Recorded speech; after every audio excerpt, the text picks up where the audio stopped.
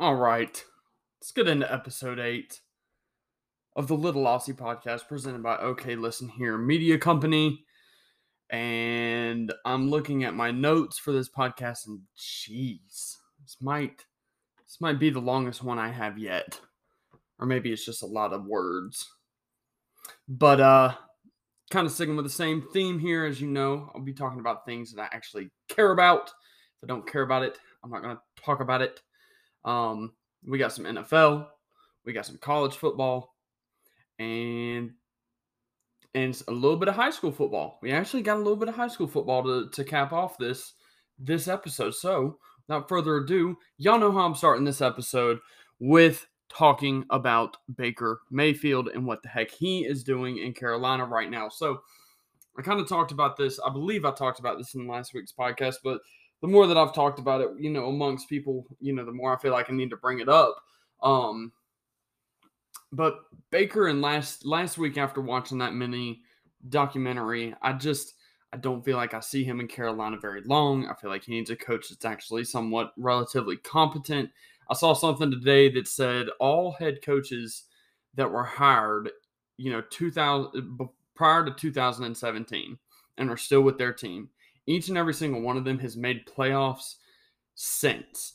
Matt Rule is the only one on the list of coaches hired before 2017 that have not made playoffs. So I think that kind of goes to show a lot of what the heck Tepper is doing over there in Carolina. He's kind of, in my opinion, he's kind of ruining the organization. I don't like the direction he's heading. It doesn't, that 2015 season, I think, really brought the city together, brought the fan base together, and Tepper came in, and it's never been the same since. It's never been the same since. But Baker Mayfield, I do not think that he's going to be with the Panthers longer than this season. I think he'll prove himself this season and then go to a team that, could actually use a good quarterback. Someone maybe like Seattle could probably use him. I would not mind seeing him in Seattle. I think that's a good fit for him.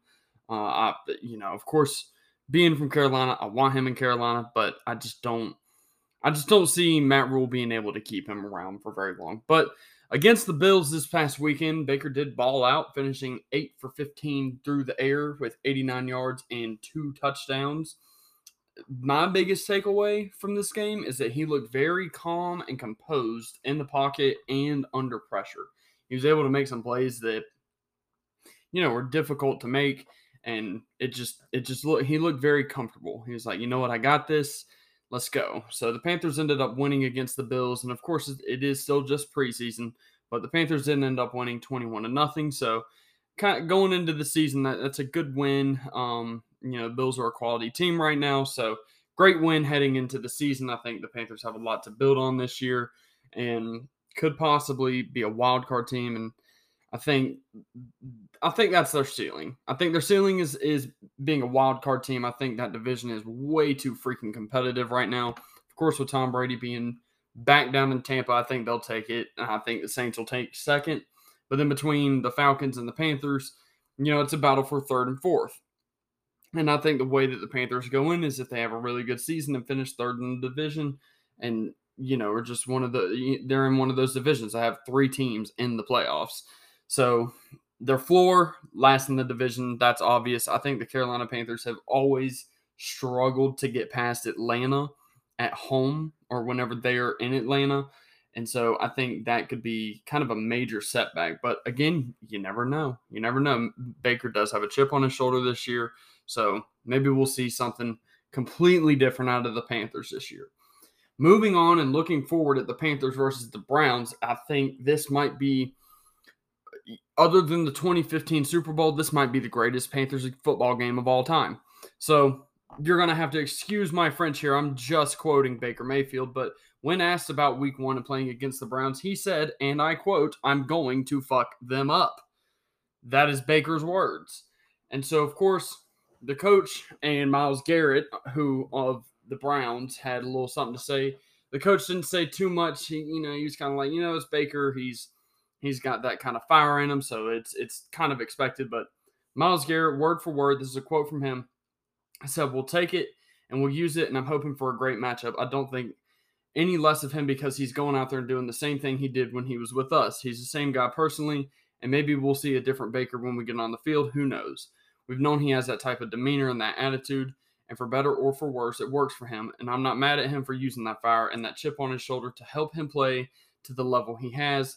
He's been successful in what he's done. So I think it's going to be very fun. I think Myles Garrett is going to come balls ablazing towards Baker Mayfield week 1, which is scary to think about because Myles Garrett is a big dude. He's a big, powerful dude. So hopefully he doesn't get the Baker too good. Hopefully that O-line can stand up to Myles Garrett and keep Baker safe. So praying for that one. Moving on, of course, everyone knows I've been following Sam Howell. He had a very impressive game against the Ravens, finished 24 for 35 in passing, 280 yards, and 1 touchdown.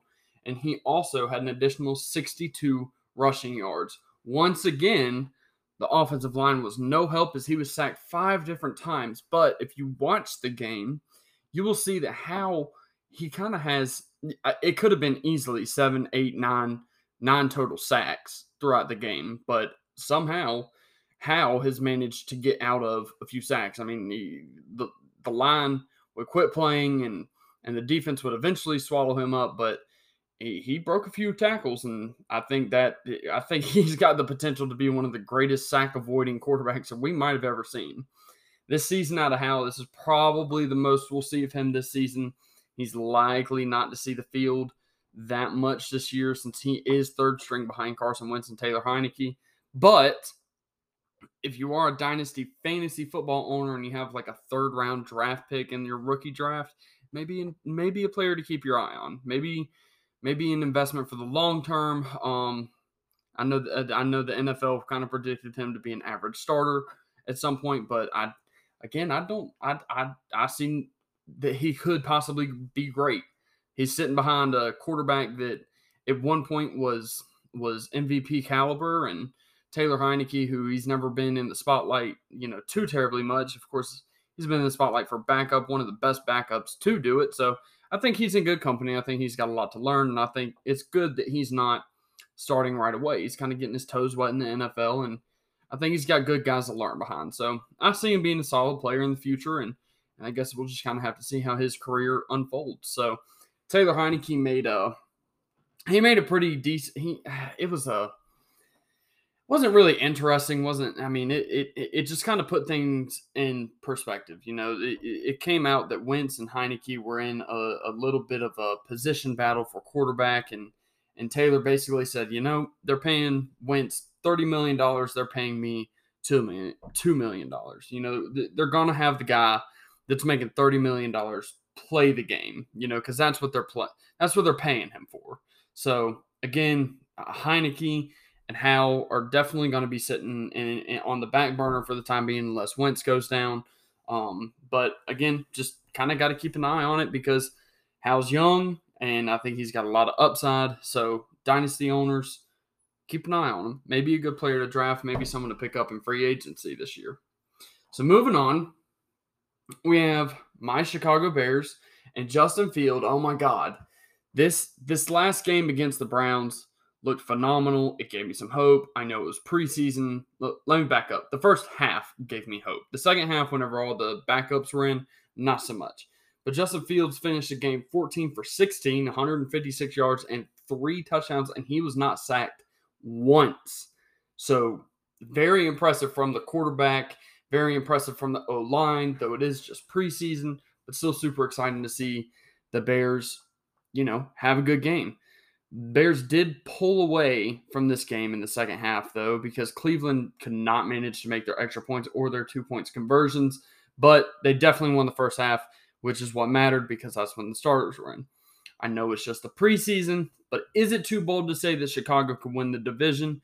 I will always say I think it's always going to be a toss-up between Chicago and Minnesota, and of course Green Bay is going to be the, if you're going to put $100 on anybody, you're going to want to put it on Green Bay to win the division. So, but I do think with Eberflus in the mix and Justin Fields being at the player that he is right now, I do think we have a better chance at winning the division than we have since they last won it with Mitch Trubisky and Matt Nagy in that first season. So the Bears, they'll kick off the season playing the San Francisco 49ers. So to all my, I know I got some guys out there who like the 49ers and the Dolphins. The Bears play both of them this year, and I hope that the Bears come out there and just completely obliterate both teams. Sorry to the Bojangles rep that likes the Dolphins, but I hope it happens. So, little 10-minute session about the NFL. Going to take a little break, do a little transition-y little sound bit, and we are going to get on some college football.